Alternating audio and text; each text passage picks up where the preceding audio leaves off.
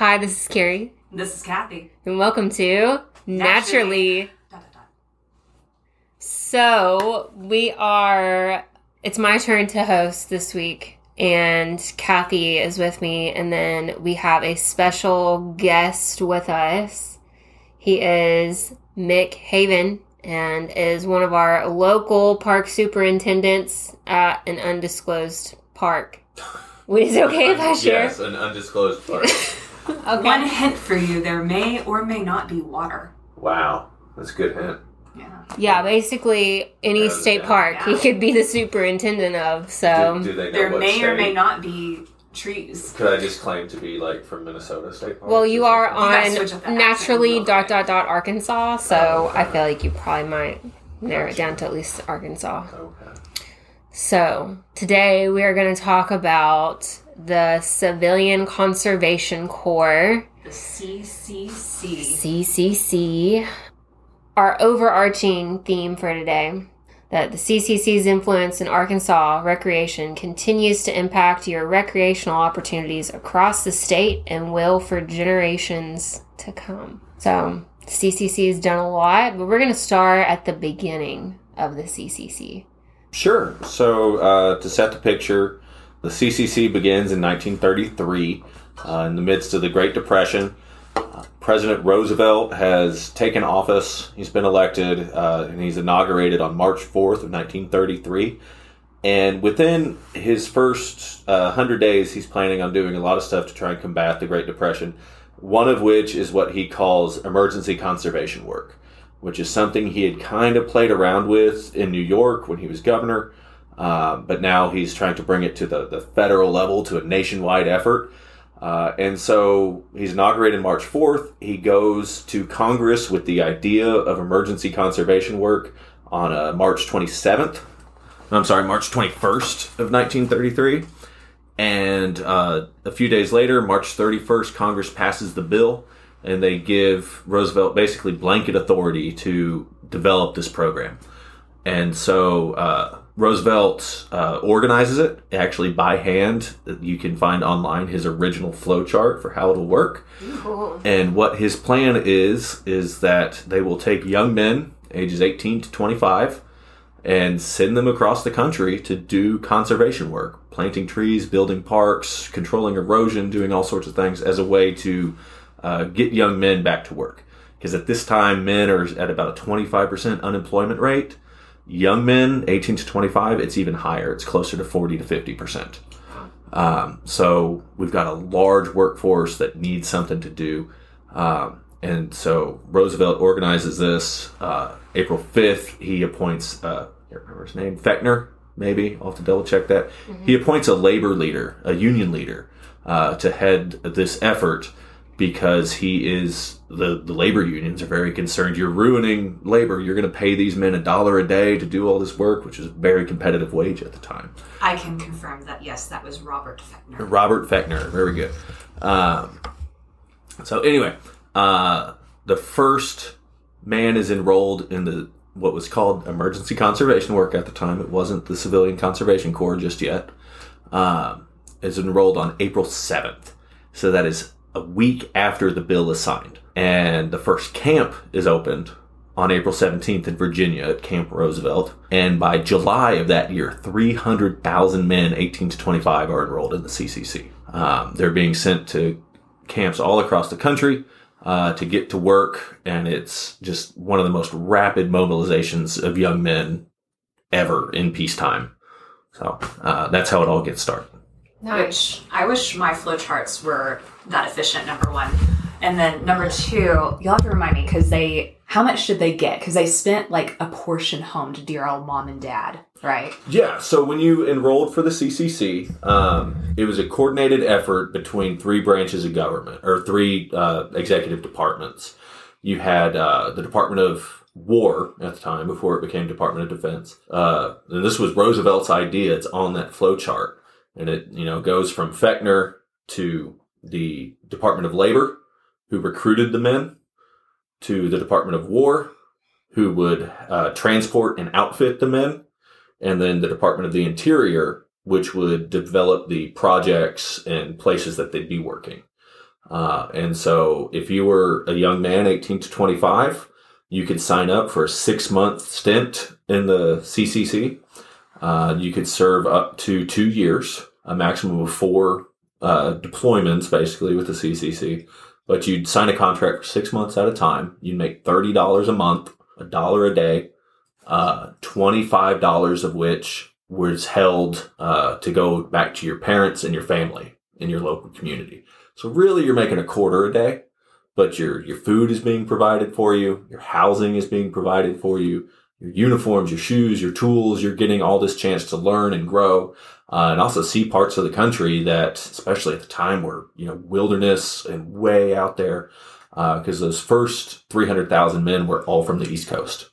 And they're being sent to Montana and California and Wyoming and all these places way out there in the boonies.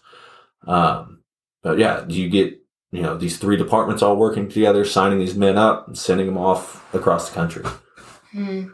That's crazy. Mm-hmm. Can you imagine being 18 years old and being like, I'm going to jump on this train and go to California and work at this thing they call the CCC. I'll send you $25. Bye. Yeah. And I mean, you don't know what you're going to be doing necessarily. You don't know where you're necessarily going.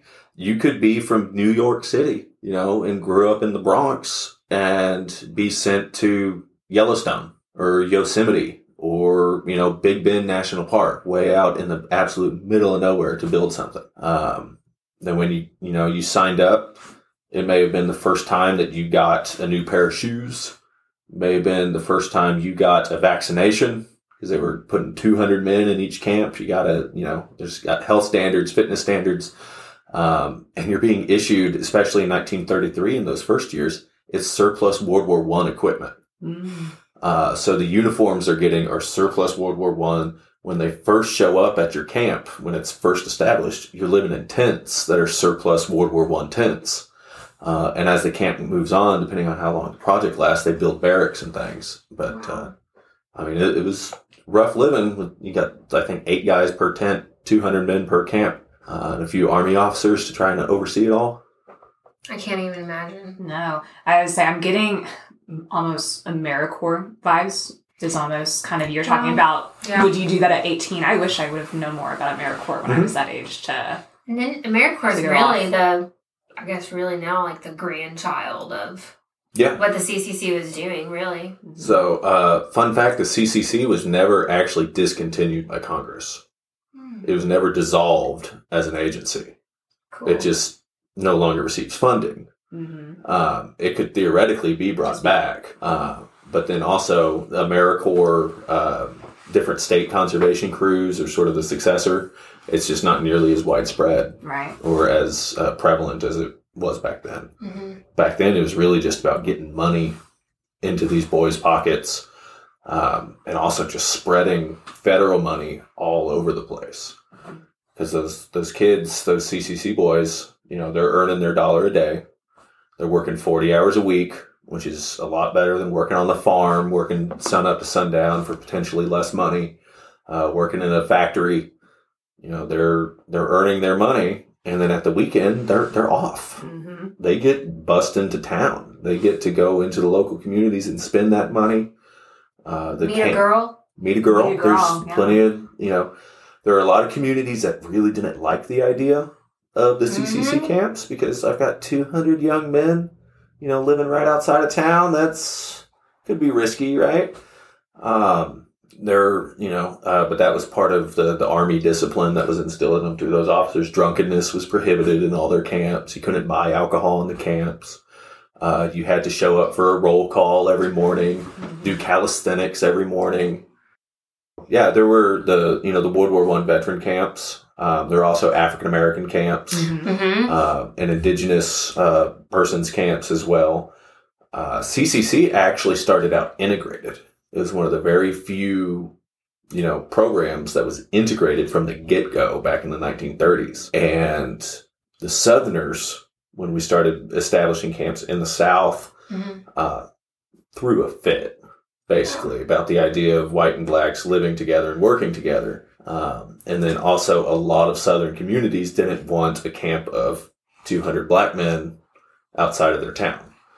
And so the CCC was segregated I think, 1935. And they established all black camps, which still had white officers in charge. And then there were all black World War I veterans camps. One of my favorite parks in Texas, Fort Parker State Park, was built solely by African-American World War I veterans. Nice. And the greatest tragedy was after they built that park and it was opened, they couldn't go in it.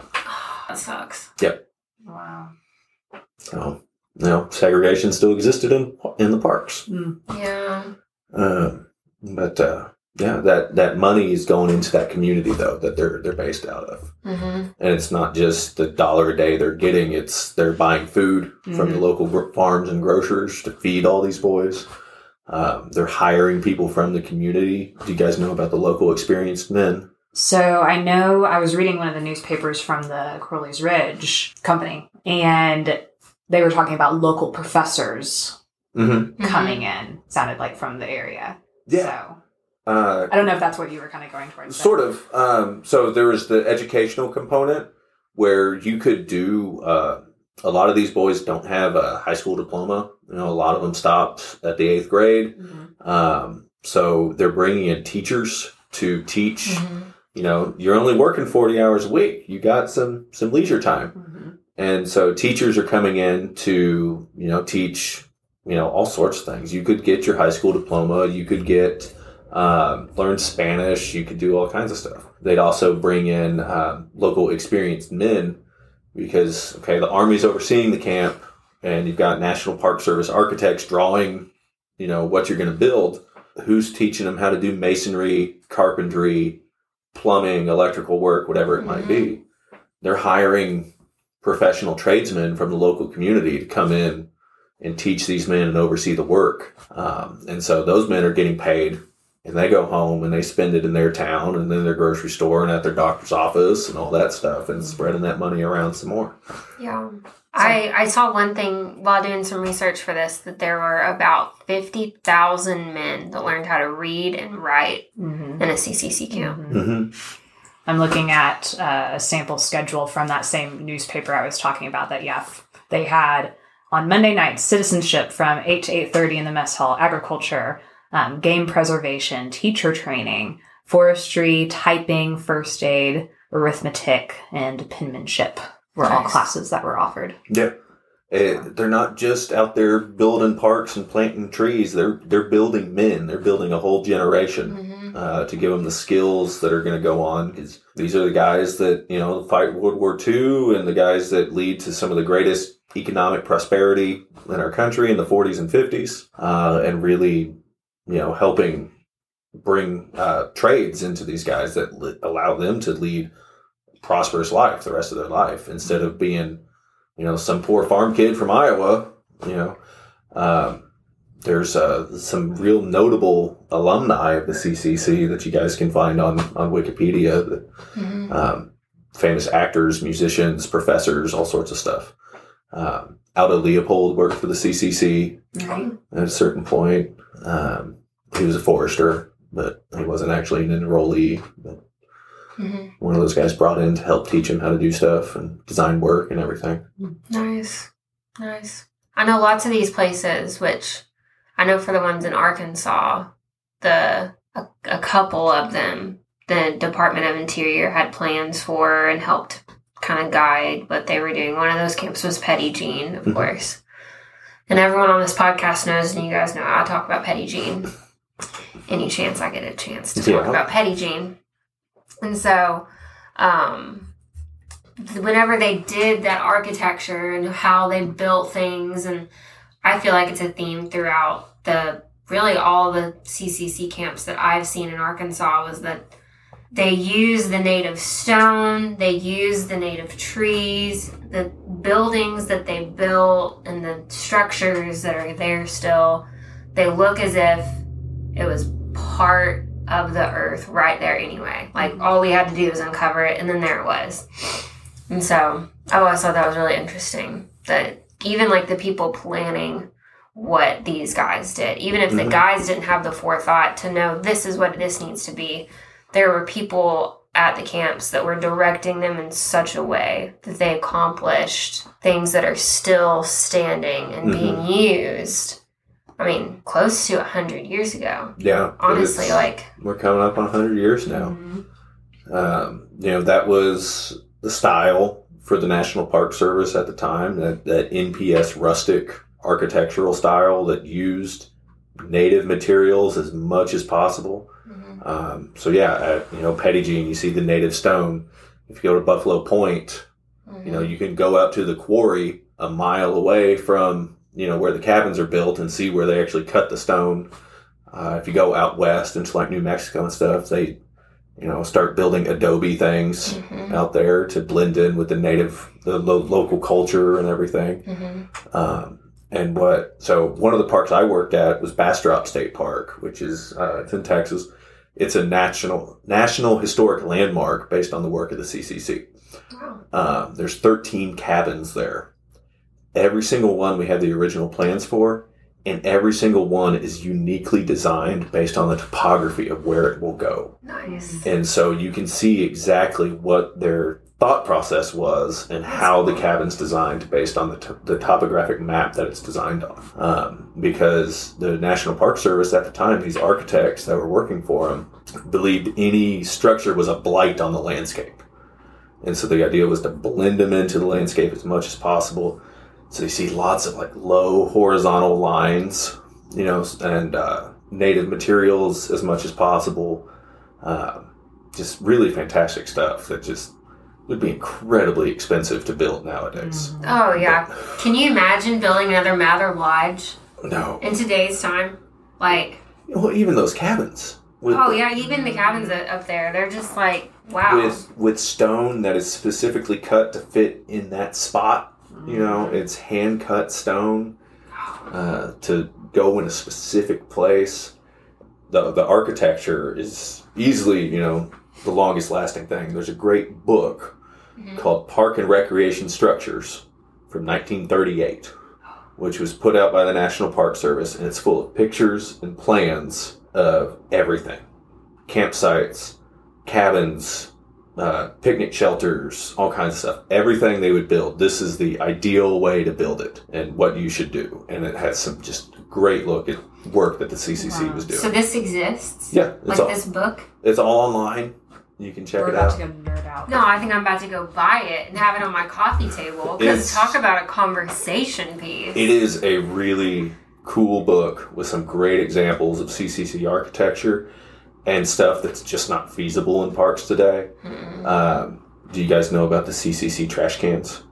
No, tell me about that. Okay. So I love the CCC, but I will tell you this is the worst idea they ever had. And I don't know how prevalent it was, but it was used in several parks in Texas. So any structures a blight on the landscape, right? We want to hide these things as much as possible. So what they did was they dug a hole. I was about to ask if there were some holes. Yes, it was a hole lined with concrete, and there was like a long metal bucket that would rest down into the hole, and so a visitor could put their trash down in it. It was narrow. It was only about like a large coffee can. Oh. So, but long, and there's like an internal bucket that you can lift out, so the park ranger could go by, flip it up, pull that bucket out, dump the trash, put it back in.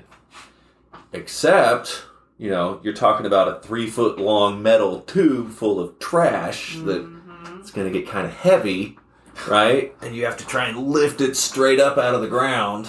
And so they were quickly abandoned, because they were either, full of trash or they got filled up with other stuff or whatever it was. But, it was their attempt to try and keep trash cans are ugly. We don't want to see trash cans. Let's hide the trash. And can you just imagine if you still had those at Petit Jean? If every campsite had that would be miserable. I don't know how many parks those trash cans were in. I know there were in at least 3 in Texas, and it's just that was a bad idea. I'm glad they went away from that. Man, I'm glad too.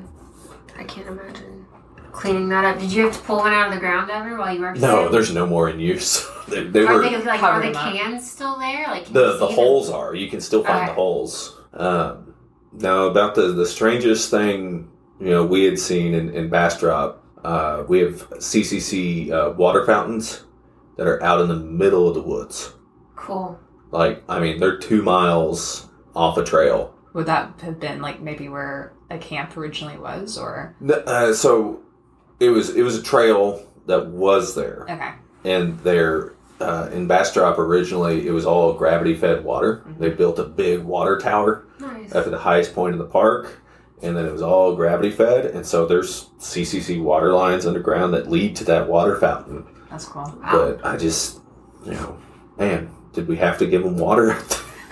But, they did weird stuff like that. They did historical architecture. The mission in Goliad was a Spanish mission from the 1700s. They restored it. One of the things I really liked at Bastrop, too, was they would take these young men. If you showed a particular talent for something, they try to develop it. Mm-hmm. And so Bastrop State Park, they also built the furniture shop there that built all the furniture for every cabin in Texas state parks. Oh, that's cool.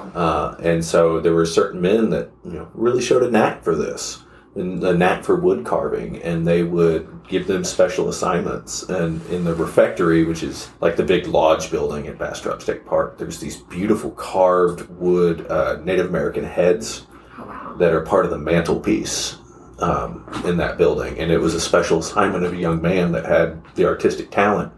And that young man went on to be a professional artist after that. But it was in the CCC, so cool. He developed his skills. A lot of, because I know there was even, we have so much reverence for the CCC now. But a lot of that, immediately after the program, nobody thought twice about it. It was just something that these guys did during the Depression, and it's a fine building, but think of the office at Petit Jean, the original CCC office. How many people worked in there and hated working in that building because it's too small for what you need to do, right? Well, yeah. By the 60s especially, it's these are just old stone buildings because they hadn't always been taken care of. Because during the 30s, when the CCC is the beginning of a lot of state park systems, and all this money came in to build all this stuff, but it was still very, very rustic. The cabins at Petit Jean, probably when the CCC built them, I don't know, but I'm guessing they didn't have electricity, and I'm guessing they didn't have running water in them when they were built in the 30s. I want to say that Petit Jean got electricity 1938. Okay. Sounds about right. So maybe they were electrified at the cabins? Maybe so, because the lodge, I think, was built in 1935 or 37. Okay. So it was probably built and then electricity added on later. But these buildings are still very rustic. Oh, yeah. There's mice in them. There's snakes getting in them. There's all that stuff. And, still today. And think of all the work and money that's been spent to help seal them up and climatize them and add air conditioning and all that stuff. And so all these states that didn't have the money that, Arkansas necessarily had to take care of their CCC stuff. Other states just sort of, hey, thanks federal government for the money and for all the cabins and, these parks. And then the money just dries up and there's no money to take care of them or maintain them or anything. And so, even by the 60s, a lot of them are in disrepair across the country. Yeah. But we hit that magic 50-year mark in the 80s. Right now, they're historic. And there's a lot more money, and you start seeing them put on the National Register and things like that, and doing some more preservation work for them. Yeah, I'd say Arkansas State Parks has done a lot better job than the Forest Service CCC areas. I'm thinking of one that's down by Jesseville. I think it's on Highway 7, and it's just some little frames. The Forest Service had some interpretive panels at one point. They've been scraped off to bits. You can't even read half of it. It's just kind of... it's falling apart. It's not going to be there forever. So they're not easy buildings to maintain. No. And especially the Forest Service, you're talking, nationwide, they've probably got thousands of CCC structures. And that's not even talking about the infrastructure that they built. The bridges, the culverts, the dams, all these things to make trails and roads and, lakes and stuff in parks and recreation areas that, it's a massive undertaking to try and maintain them. Yeah. And so I know, there's CCC parks that have been entirely closed and transferred to the, local city public parks or even private parks. And then a lot of things have just sort of fallen into disrepair too. Yeah. So why do you think, I think we can all think to ourselves why these places are worth preserving, but why do you think, Mick, that they're worth preserving? So these parks are not only, a monument to the history of their time.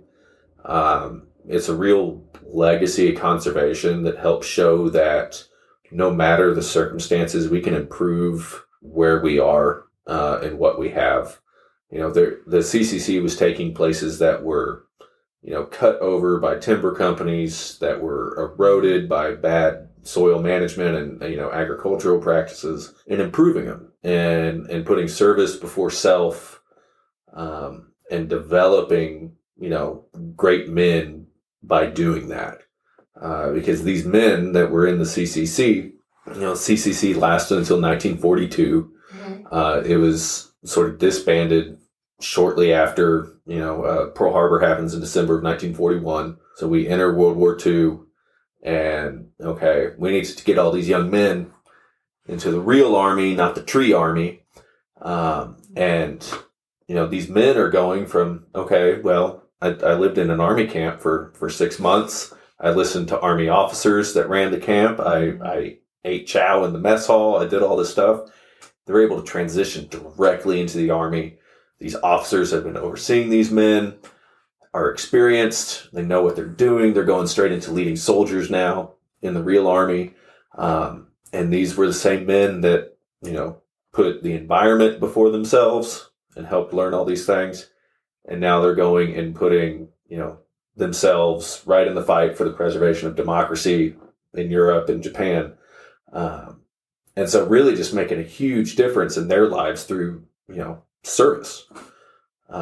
And what they left behind, these buildings, these structures, the dams, the culverts, whatever, we want to talk about, is a testament to their ability to grow, to become men in the purpose of these camps, to, develop something bigger than themselves. And it led to the infrastructure for parks as we know it today. Most states wouldn't have a state park system without the CCC. Arkansas, we had Petit Jean, but do we have much else at the time? Not really.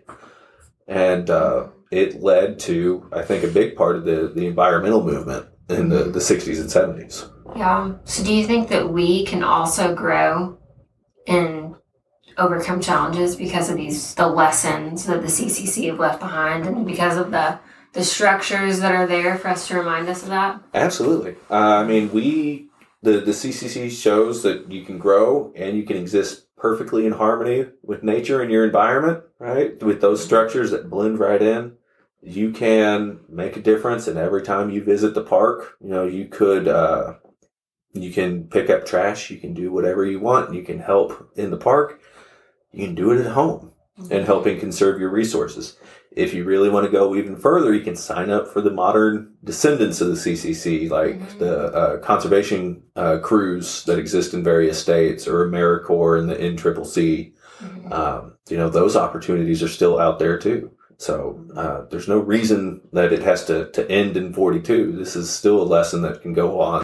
Recreational opportunities for Arkansans is increased because of the hard work of the CCC, and will continue to impact us in the future and for future generations.